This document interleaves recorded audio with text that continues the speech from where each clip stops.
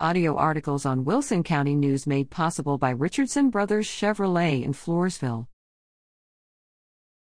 Floresville Council hears water projects update. Video below. Floresville City Council members got an update on water projects during their short March 24th meeting.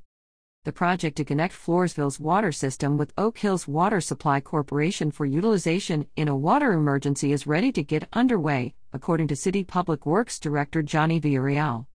RAM 2 General Contractor Incorporated, which is performing the interconnect, is mobilizing, Villarreal said, explaining that the company has been putting its parts, tools, and equipment in place. He told council members that the work will take about 2 months. Other projects to follow include rehabilitation of a ground storage tank for water on Hospital Boulevard, acquisition of a portable booster pump station, which will be used to equalize water pressure between the distribution lines on each side of US 181 when well work is performed, erection of an aeration tower, which removes water odors, on a base at the Hospital Boulevard well, completion of the new plaza well on US 181, which requires installation of plumbing and piping and connection of a pump motor.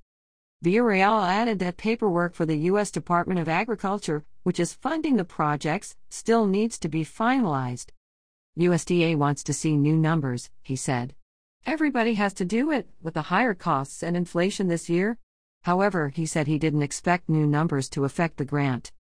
In other action, council members recognized Mike Clements, retiring this month as pastor of the First Baptist Church of Floresville, who was unable to attend.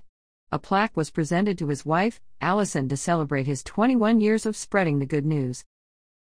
Approved a 2-year agreement whereby the city will lease office space at 4814 US 181 to the Community Council of South Central Texas for $2,000 a month. The new agreement requires the Community Council to pay all utilities.